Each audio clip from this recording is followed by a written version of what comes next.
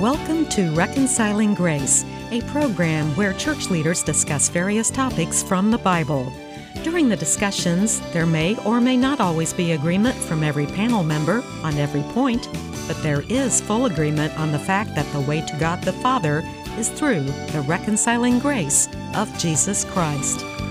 Thanks for joining us today for Reconciling Grace. My name is Pete Vecchi. I am one of the associate pastors at West Carrollton Church of the Nazarene. On the panel today, as per usual, we have the other three panelists who are Steve Wilson. Steve is a graduate of United Theological Seminary in Dayton. He is a freelance Christian author. Mick Wells is with us. Mick is the president of Wells of Salvation Ministries. He is also the co-host of the Cross Connection radio program. And Vicki Cundiff is with us. Vicki is one of the staff pastors at Countryside Church of the Nazarene in Lebanon, Ohio. And I'm going to kind of be taking the lead on this one today on the topic of expecting perfection. So I'm going to start this out with the question that really is begging to be asked about expecting perfection. What does soup du jour mean? Oh, isn't that connected exactly? Soup du jour. What is soup du jour? Anybody know? That's soup of the day. Soup of the day. It's soup du jour means of the day. So that's kind of a French term. Lunch special at a French restaurant. Well, yeah, it could easily be that. And honestly, soup du jour oftentimes is soup that was made from the previous day's special. Honestly, when you know how to think about it, that's kind of where the term came from. I don't know if it's done that way today with all the health laws and stuff, but years and years ago, that would be where they would get the soup ingredients for the next day. So the soup du jour would be the soup of the day. It might be French onion today. It might be beef and noodles or something another day. It might be chicken and rice another day. It's just what did the chef have on hand? And that's what I talk about. Soup du jour. It means of the day. Now, how does that have to do with expecting perfection? I want to tell you, there are all kinds of things going on in our world today. And this is kind of a difficult topic for me to lead because there are so many thoughts going into my mind and trying to funnel them down into one specific train of thought, I should say, is going to be somewhat difficult. But I'm just thinking about all the things that we have seen people accused of. We have seen people exposed in their lives of certain sins, things that have happened in their lives. And I'm talking about people who are in the public eye. I'm talking since the beginning of the year 2019, we have seen government officials accused of everything from sexual harassment to racism. These kinds of things are horrible. They're not good things. Can we all agree that those are bad things? Mm-hmm. Sure. We all agree that those are bad things. But at the same time, who is perfect?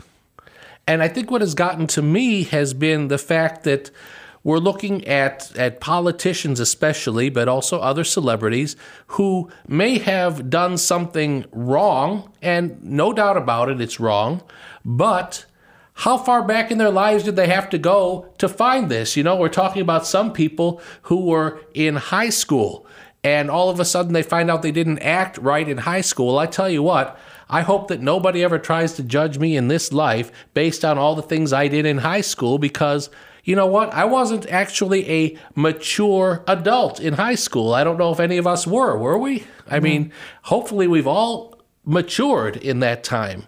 Also in that time, since high school, I gave my entire life to Jesus Christ in my second year of college. So I believe firmly in my heart that that made a big difference. So I used the term to start, soup du jour, soup of the day. That's gotten me to think about the fact that in our culture, have you ever noticed that there are certain things that, especially if you watch the news, that all of a sudden the focus is on this particular issue? One day it might be racism, and that builds up for a week and a half until you hear about the next person who has been accused of sexual harassment. Then the big issue is sexual harassment. And I call these the sins du jour. It's the sin of the day. Nobody is perfect. Well, I was reading something the other day or hearing something the other day, and it was talking about, well, how do we know what sin is? How do we know what it is that is right and what is wrong?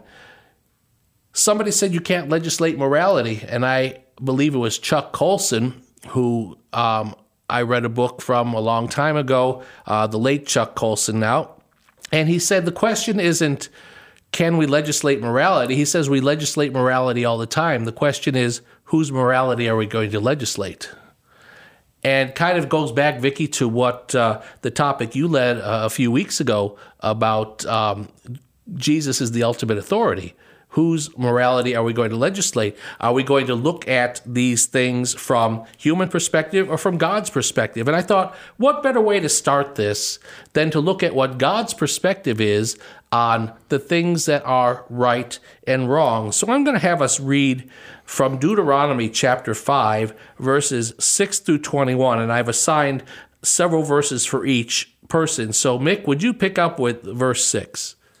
Yes, the word says, I am the Lord your God, who brought you out of Egypt, out of the land of slavery. You shall have no other gods before me. You shall not make for yourself an image in the form of anything in heaven above, or on earth beneath, or in the waters below. You shall not bow down to them or worship them, for I, the Lord your God, am a jealous God, punishing the children for the sin of the parents to the third and fourth generation of those who hate me, but showing love to 1,000 generations of those who love me and keep my commandments. You shall not misuse the name of the Lord your God, for the Lord will not hold anyone guiltless who misuses his name. Observe the Sabbath day by keeping it holy, as the Lord your God has commanded you. 6 days you shall labor and do all your work, but the seventh day is a Sabbath to the Lord your God. On it you shall not do any work, neither you, nor your son or daughter, nor your male or female servant, nor your ox, your donkey, or any of your animals, nor any foreigner residing in your towns, so that your male and female servants may rest as you do. Remember that you were slaves in Egypt, and that the Lord your God brought you out of there with a mighty hand and an outstretched arm. Therefore, the Lord God has commanded you to observe the Sabbath day. Honor your father and mother, as the Lord your God has commanded you, so that you may live long and that it may go well with you in the land the Lord your God is giving you. You shall not murder. You shall not commit adultery. You shall not steal. You shall not give false testimony against your neighbor. You shall not covet your neighbor's wife. You shall not set your desire on your neighbor's house or land, his male or female servant, his ox or donkey, or anything else that belongs to your neighbor. And those are the basics. They are known as the 10 Commandments, and those aren't words that I am making up. Those are words that are in the Bible. Those are part of the Jewish tradition of the law from way back in the time of Moses. So that goes back more than 100 years. That goes back more than the founding of this nation. This goes back farther than the days that Jesus Christ walked this earth. This goes way back to the days of Moses. And this is what Jeremiah said in Jeremiah 11, verses 3 and 4. And these are the words of God that God is saying to Jeremiah. He says, "Tell them that this is what the Lord, the God of Israel, says. Cursed is the one who does not obey the terms of this covenant, the terms I commanded your ancestors when I brought them out of Egypt, out of the iron smelting furnace. I said, obey me and do everything I command you, and you will be my people, and I will be your God." And so God is saying there that this was kind of a conditional covenant, wasn't it? You will be my people as long as you follow these things. Now, let me ask you this. We have read those 10 commandments, and, hopefully none of us have gone on and murdered anybody or done anything like that. But can anybody here say that they have followed those 10 commandments perfectly?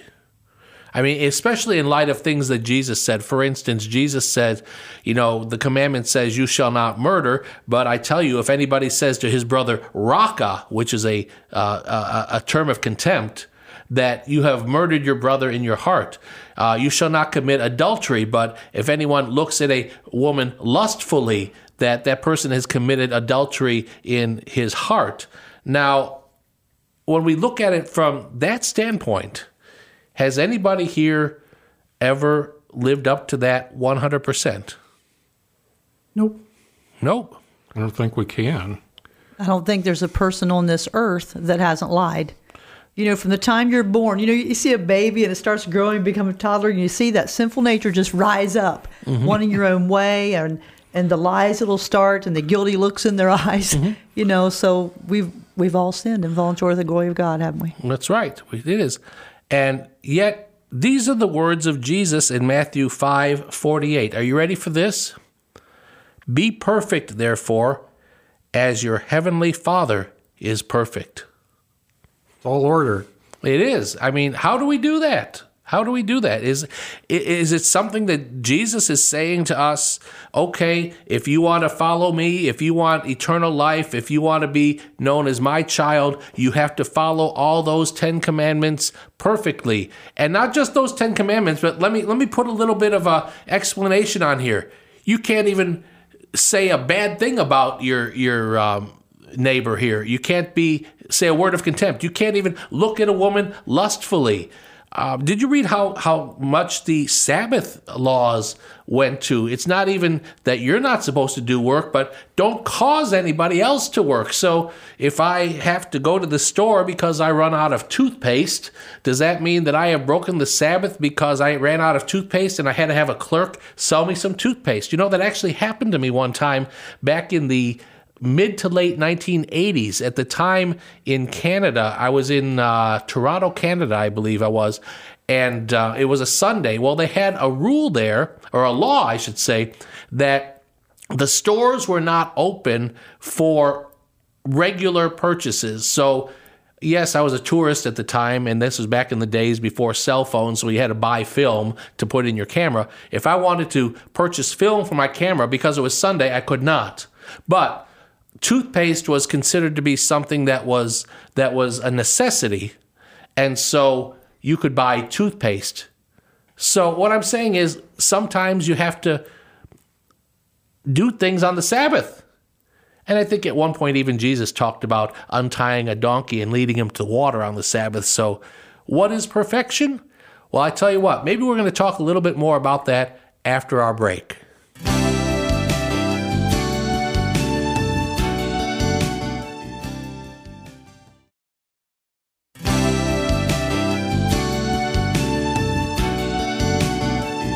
We're back with Reconciling Grace, and we're discussing the topic, expecting perfection. And the question here is, does God expect us to be perfect in this life, especially in light of the words of Jesus in Matthew 5:48? Be perfect, therefore, as your heavenly Father is perfect. And Mick, during the break, you brought up something about the translation of those words. Yeah, I read some commentary, Pete, that being perfect as your Father in heaven is perfect, that's a scary statement. It's a scary demand. That's a very tall order, and I think it scares people. I did find some commentary by R.C. Sproul, who is a teacher and scholar of the Word, said that the word that's translated perfect literally means to be complete, and I think that brings me a little bit of comfort because I know I can't be perfect. So I think the message here is to be complete in our spiritual maturity, relying upon the one who is indeed perfect, capable of staying perfect, and our completeness would be through the one who's capable of being complete.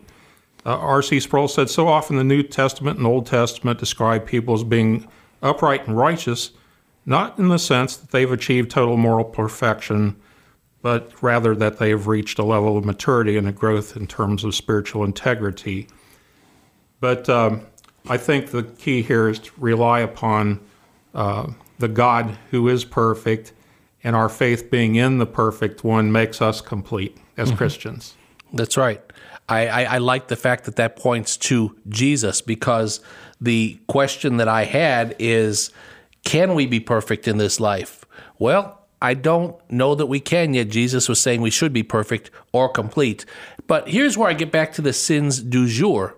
Again, the sins of the day, because when we look at people in this world, both people within the church and outside of the church, it seems to me that people are expecting everybody to be perfect, whether they're Christians or not. And I was looking at certain issues, for example, things that are bad. We all agree racism is bad. And we agree, I think, we do agree on that, don't we? Racism is bad? Yes. And everybody here is either nodding or saying yes. And the problem is that you are never, in this world, until Jesus comes back, we are never going to eradicate racism in the heart of everybody. However, when you look, for instance, in the United States, racism still exists, but compare it to 50 years ago, haven't things gotten a little bit better at least? I think they've gotten a little bit better. But then, for instance, you look at 50 or more years ago and you look at sexual standards today versus 50 years ago or even 100 years ago, I think things have gotten worse. But the problem is, no matter what, if you are looking at, for instance, a public figure, especially because people know all these public figures by name, whether they be politicians, entertainers, sports figures, whoever they might be, people are tending to expect perfection. Can we be perfect in this life? I think it's critical to take a look at who's expecting perfection and on what basis. A lot of the people in the media, in the news, I think it's fair to say, and I don't have stats to back me up, that a lot of them don't even believe in God. So whose standard of perfection, who defined perfection in the standards that they're talking about in the first place? And are they really seeking to honor God with the nitpicking and the sin du jour approach to their commentary? I had those same thoughts as far as, the Bible study that we had on Jesus being the ultimate authority and the morality issues, people being their own God. We're not really looking, as a society anyway, in the United States, we're not really looking to God to set the standard, and so people are setting their own standards. And you mentioned certain sins earlier about coming out, and the Bible does say everything that's been hidden in the dark will be brought to the light. And there are so many of these sins that it's good that they have been brought to the light for whatever reason. And, you just can't hide forever in those things. But then I think that there's other things that people are nitpicking and judging on. They're actually looking into people's lives intentionally for the intent to destroy them. And that's certainly not godly at all, or not what the Bible teaches us to do. And so it seems like hate and division is what is prevailing in society, and people looking for perfection according to their own standards. Mm-hmm. And really how they can get at somebody. Well, Pete, I was thinking too, I'm always drawn to this particular scripture in 2 Corinthians 5:10 because it seems to apply to everyone, both believers and unbelievers, and that's probably a program unto itself. For we must all appear before the judgment seat of Christ, that each one may receive what is due him for the things done while in the body, whether good or bad. God is the arbiter of what we're doing.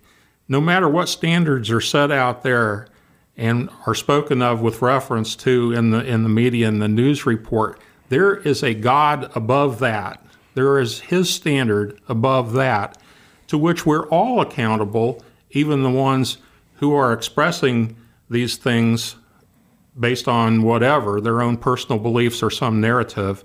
We are accountable to God ultimately. Mm-hmm. I agree with that, and I think he's the one bringing these sins to light.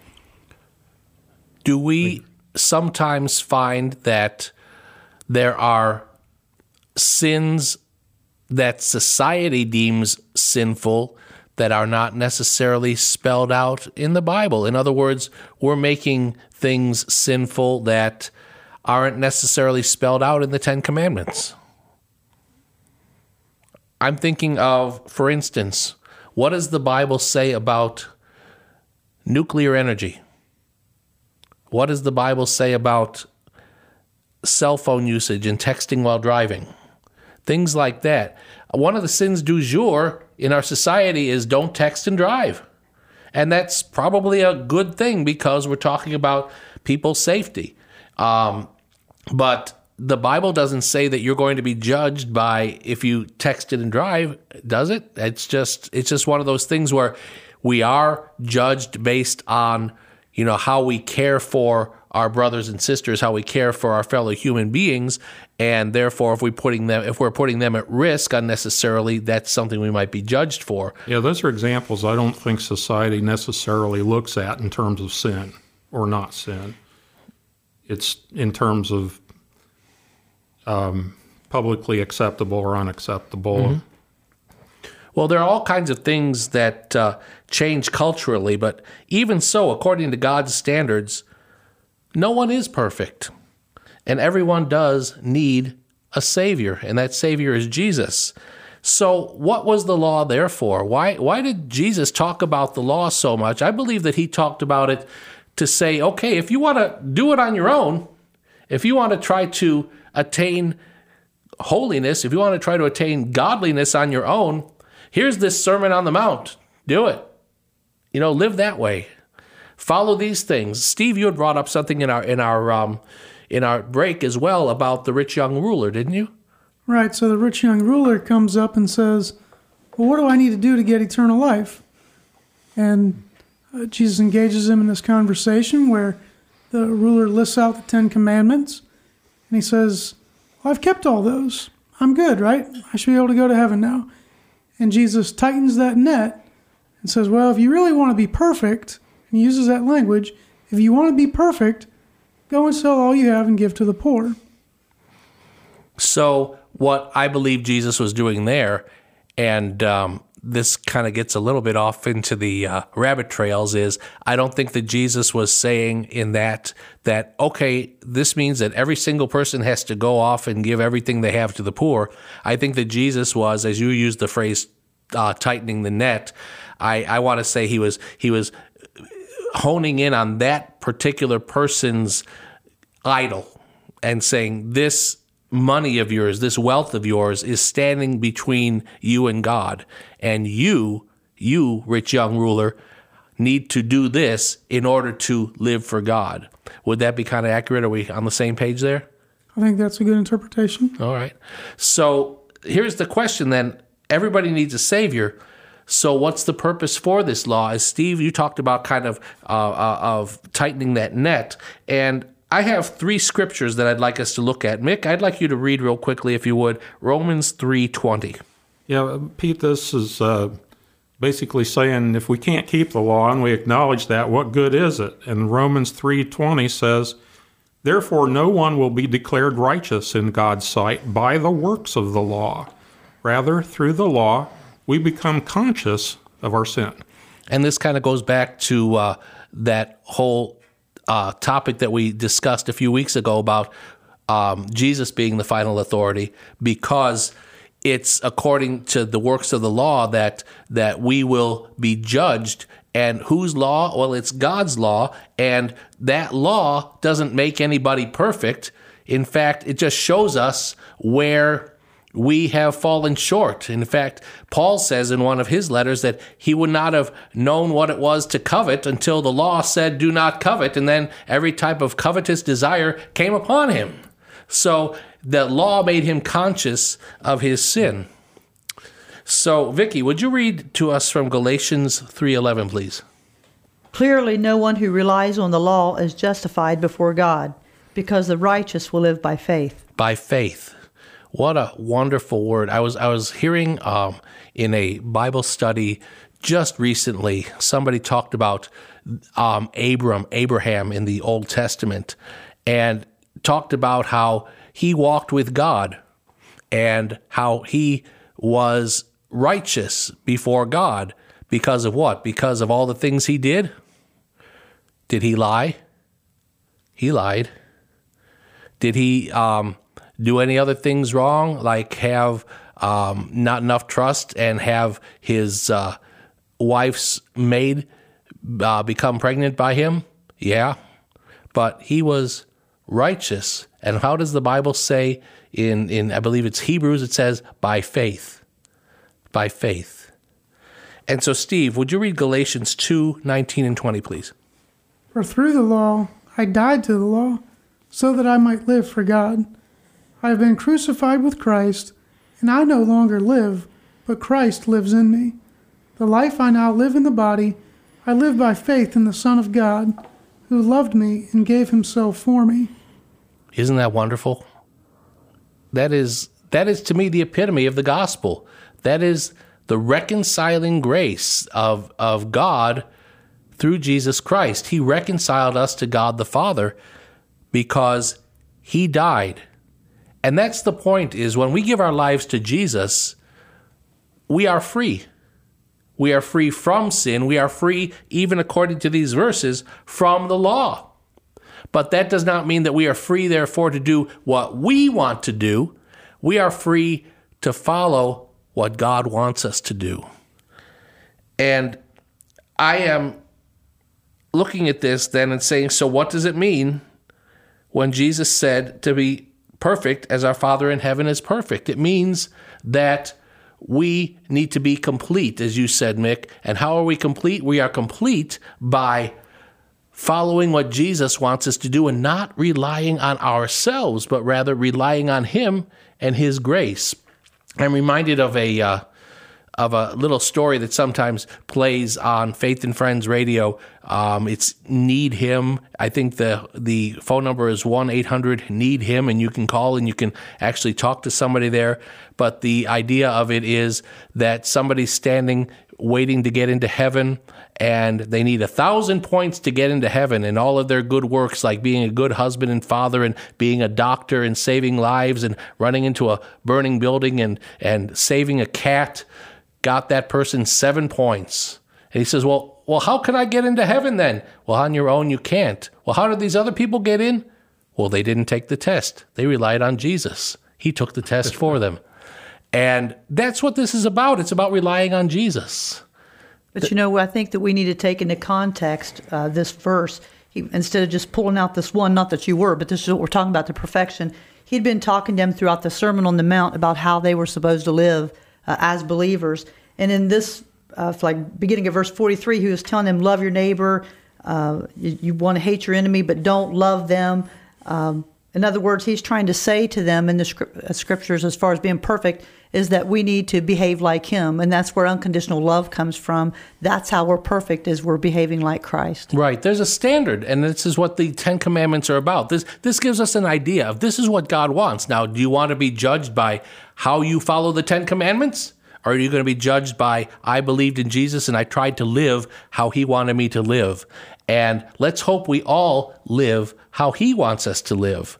And, we're getting real close to the end of our time together, so I hope that this has been a beneficial time for us. Steve Wilson has been with us today, Mick Wells, Vicki Cundiff. This is Pete Vecchi. I hope that you don't expect too much perfection, except through Jesus Christ. May God bless you. This has been Reconciling Grace. Join us again next time as our panel discusses biblical truths centered around the reconciling grace of Jesus Christ.